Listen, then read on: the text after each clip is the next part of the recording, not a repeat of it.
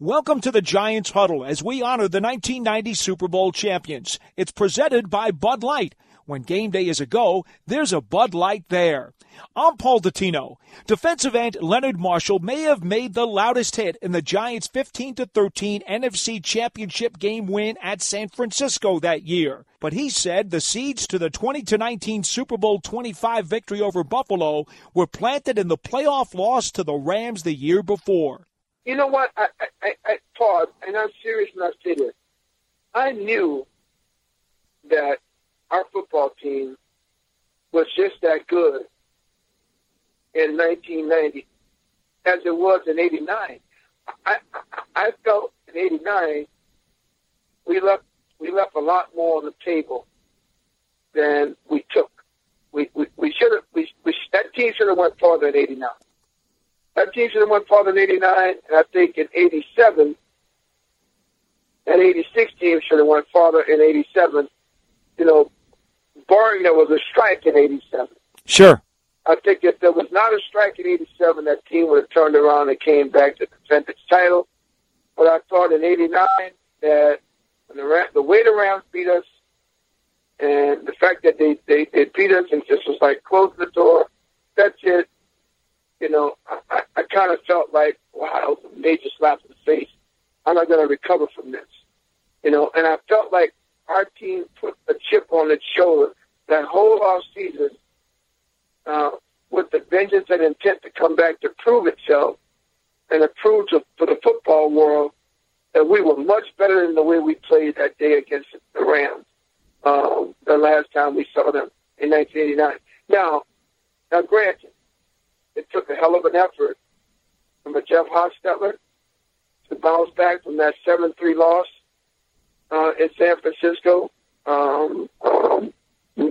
early November, and that hung in the back of my mind, and it hung in the back of my mind of many of my teammates. And the one thing that I could tell you the difference between that game at 7-3 and the championship game, that team and that team that played the championship game had a bend but don't break mentality, and it wanted it. I think that team that hit the field in 91 in that NFC Championship game, that team really wanted it really bad, man. I don't know if that was January 20th or January 19th. It was January 20th of 91. So Leonard, you think it was important that you guys had gone through that slugfest with the Niners in December? Do you think that benefited you when you faced them in the playoffs? I think so. I think it benefited. And I tell you, for a lot of reasons. I mean, I can sit here and name reasons all day long. One of the greatest things I think that impacted it was the fact that one of our guys was in their locker room, and that was Jimmy Burke. And we knew that.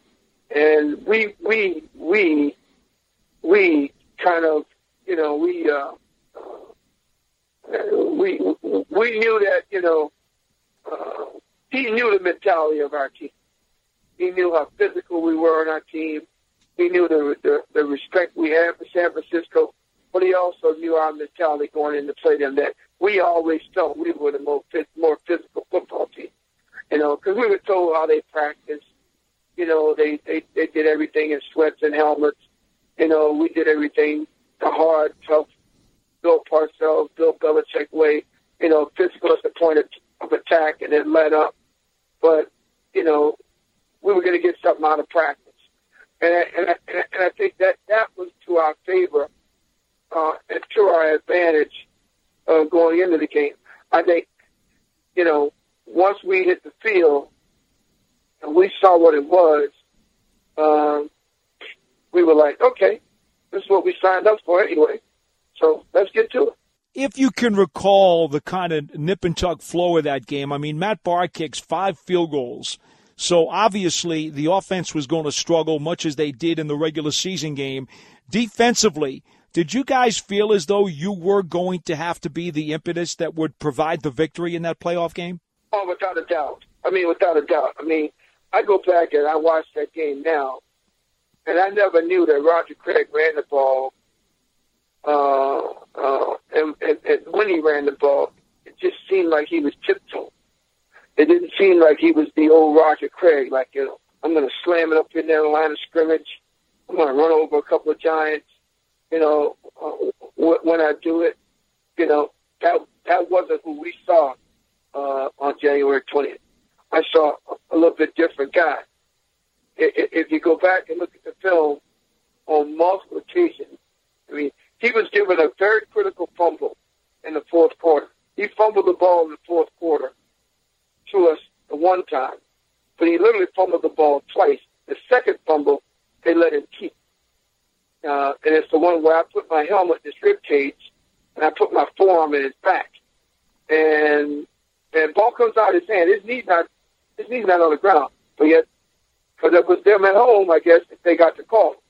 But we, as the game went on, we felt our physical prowess take over.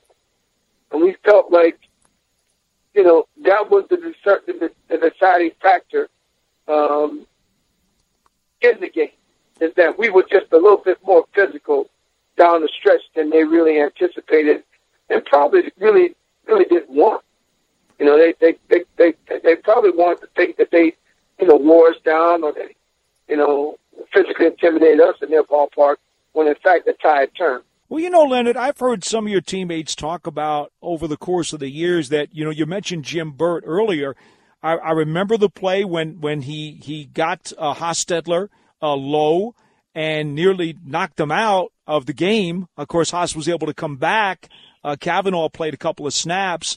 But then it was after that your defense seemed to have even more and more fire, which ultimately led to what I consider the NFL's shot heard around the world, when you flattened, and I mean flattened, Joe Montana in what is one of the most famous hits, I believe, of any quarterback in NFL history.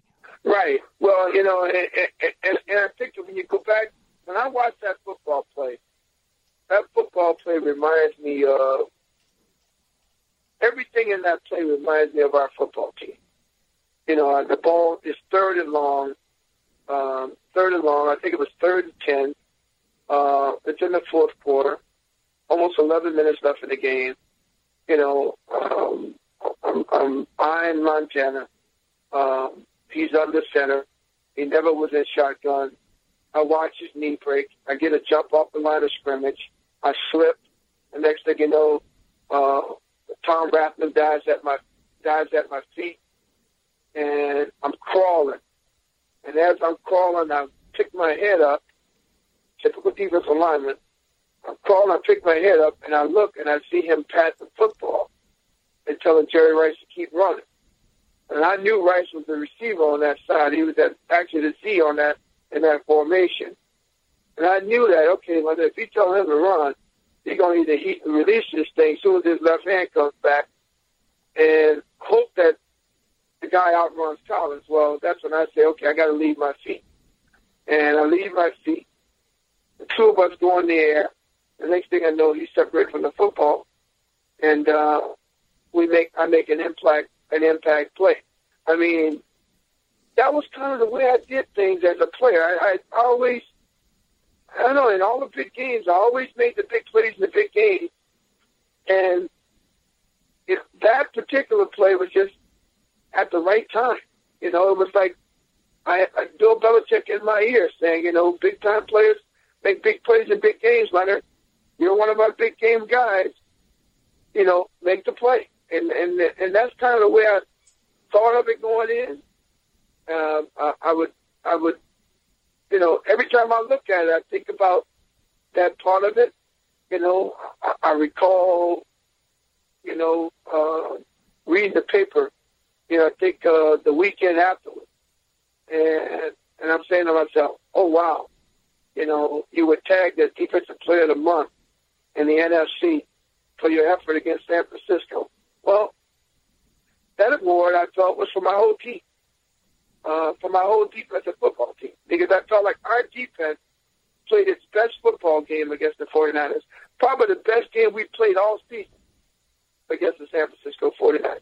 Well, that was, in fact, a 3rd and 10 from the Niners' own 23 when you were able to drill Montana to the turf. And again, one of the most famous hits, I think, in NFL postseason history for sure, Leonard. But, of course, it still comes down to Matt Barr having to kick 2 more field goals during the final 10 minutes or so of that game that allows you guys to squeak through. And I guess the funny part that all of us kind of remember is watching how many of you guys were on your knees on the sideline as Barr lined up to kick the winner.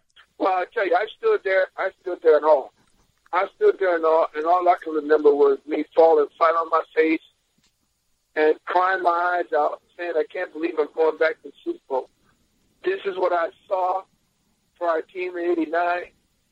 This is what I witnessed and watched us grow from the time I joined the team, the last preseason game against Cleveland in training camp, all the way into mid-January, and now we're going to play for a title. We're going to play the best team in football in the AFC, which I still don't know how we were able to stop those guys and only allow them to score 19 points. But it was probably the greatest football game I've ever played in, other than the 17-0 championship game, the year we beat the Redskins 3 times in a row in 1986. And the multiple sack game I had in that game, which, still, again, all of this I continue to relive in my mind, and like that, I thank God for having the opportunity to being able to perform at a high level for the fans, for the organization, for the league, for you guys as writers covering us.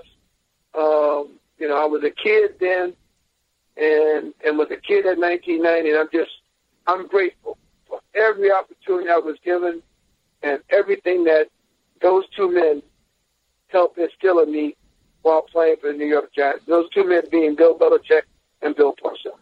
Well, let's talk about what they did with you guys in the postseason, because I think it's a credit to their defensive prowess, Leonard. Think about in the first round against Chicago, you guys go with a heavy defensive front, which had been unique, but it was designed to make sure that Ditka and the Bears were going to have to throw the ball, and you guys crushed them in that game. Then you go and do what you do to San Francisco and stop the three-peat. And then in the Super Bowl, you go with a heavy sub-package where Belichick says, okay, Thurman Thomas can have his 100 yards, but we're not going to let Jim Kelly and the K-Gun beat us. I mean, think about the change-up that happened over the course of those 3 games. Well, again, that's why I keep telling people, this guy Belichick is a genius. This guy Belichick is to football what Bill Gates is to Microsoft. The guy is an amazing guy. He's a multifaceted, multi-talented guy who was a great student of the game of football. He empowered the kids and the guys that played for him and worked with him. And he's been doing this since his mid-30s. And I'm just so grateful and honored that I had a chance to really witness and learn true integrity in football, doing what you're supposed to do assignment-wise, being part of the system, not playing your defense, but playing the defense that he has designed, called, and implemented, and then watching the success from that. I mean, look at it this way, Paul. We played a college 3-4 defense. We played it better than anybody has probably seen in football. And we had guys at multiple positions that were extremely successful at it. I mean, I've got 4 of my teammates in the Ring of Honor from the 86 Giants. Harry Carson, Lawrence Taylor, Carl Banks, and George Martin. It's just indicative of the type of defense we played, the guy that was leading the charge, and how much we put into that. Well, Leonard, let me talk about the Super Bowl for a second. You get the game plan, and you hear that, okay, Thomas is going to get his 100, but this Jim Kelly K-Gun attack, which has scored like 90 points in the previous 2 playoff games to get to the Super Bowl. What are you thinking when you hear about how you guys are going to play it? Well, in the beginning, I didn't believe it. In the beginning, it was going to work. I'm going to be honest with you. I did not believe it was going to work, but I realized probably midway through the second quarter exactly what Belichick's thought process was and how the offense played a major part in it. You know, by us controlling the ball, controlling the clock, having a stronger ground game against them offensively, and then us taking away the deep in cut passes, the long ball, and making them take the dump shot and allowing Thurman to run on draw plays and get a few yards, okay? Get a few yards, but they had to throw the ball to get in the end zone. They could never, when they got to the 30-yard line, I think going in, is when most of the time they broke down. Sometimes they broke down midfield. I recall, I think there's a series in either the third or the fourth quarter, it might have even been the fourth quarter, where I sacked Jim Kelly and it puts him out of field goal range. They end up having the punt. I think they shanked the punt. We turn around, take the ball. Our offense drives it down the field, and the next thing you know, we score, and they don't match it. So, you know, it was again, the oddest defensive scheme I've ever seen called, with 2 down linemen, 5 linebackers, and 4 defensive backs, and at occasions it would flip. 5 defensive backs and 4 linebackers, but always the 2 down linemen. And I would flip-flop from Lawrence. Sometimes I line up on the right side of the defense. Sometimes I line up on the left side of the defense. And I was predicated on where that running back was when Kelly was in shotgun. How tired did it make you? Because we all knew that they had such a high tempo, and even though your offense held the ball for 40 minutes, Leonard, so you guys didn't have to be on the field a ton, the pace under which the Bills operated used to give people fits. Oh, I was so exhausted at the end of that game. I mean, you got to remember, the guy I played against in that game was 375 pounds. I gave away 85 pounds to the guy. I mean, the guy was 375 pounds, you know, and that was before the pregame meal. So, yeah, it was a tough day for me, man. But, you know, at the end of the day, I was completely exhausted. I've never been that tired of a ball game in my life. Well, let me finish up, Leonard, by asking you about the final drive against the Bills in Super Bowl 25, because Landeta punts the ball to them, fair catch at the 10-yard line, 2 minutes and 16 seconds to go, and the Giants are on top by 1 point, 20-19, and you know that you've got to prevent the Bills from scoring, period, to get that Lombardi trophy. What are you thinking about? And Kelly, of course, is able to get those guys across midfield into field goal range. Tell me your mindset at that point. I know you're gassed, but you got to make one more stand. And how close did you think that they needed to get to have a chance to try to kick a winning field goal? Well, I'll never forget that. We talked about at halftime being that bend but don't break team. And we also talked about, you know, I recall Bill Belichick talking about this guy not making a field goal on grass greater than 43 yards on grass. So that was kind of the back of our mind. So we knew what we had to play with going into the fourth quarter of the game. When the game's on the line, we knew, you know, how much rope we had to kind of give these guys. But we didn't want to be that team that, you know, that breaks. So, and I mean, that's every guy in the huddle. So the beauty of it was just how close and how tight we became as the waning seconds of the game wound down. And, you know, I recall every guy in the huddle, you know, just it kept saying, you know, give me a little more. Give me a little more, you know. Mark Collins, Leonard, give me a little more. You know, we've got to get somebody to get to their quarterback. You know, somebody's got to make a play. You know, I can recall all that like it was yesterday. You know, and it was just a matter of zealousness. You know, is the competitor in you going to come out, or are you going to leave him in the cage and then sit back and go, well, damn, if I could have, would have, should have. You know, so I think that as the seconds in that ball game wound down, I think you saw the real competitor in our football team come out. You know, I recall there's plays in the game where, you know, Andre Reed, you know, his hands go up, but, you know, he doesn't really follow through with the catch. Mm-hmm. Or, you know, this, that, and the other thing. So, stuff like that I remember from the game.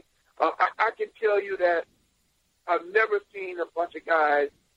Those two ball games are probably the most intense I've ever seen.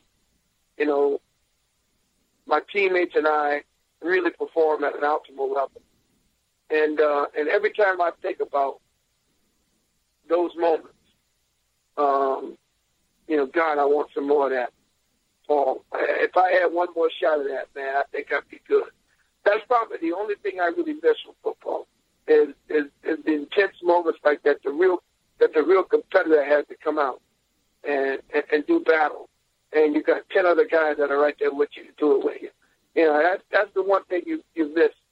I think from football, you don't miss all the other crap. You miss that.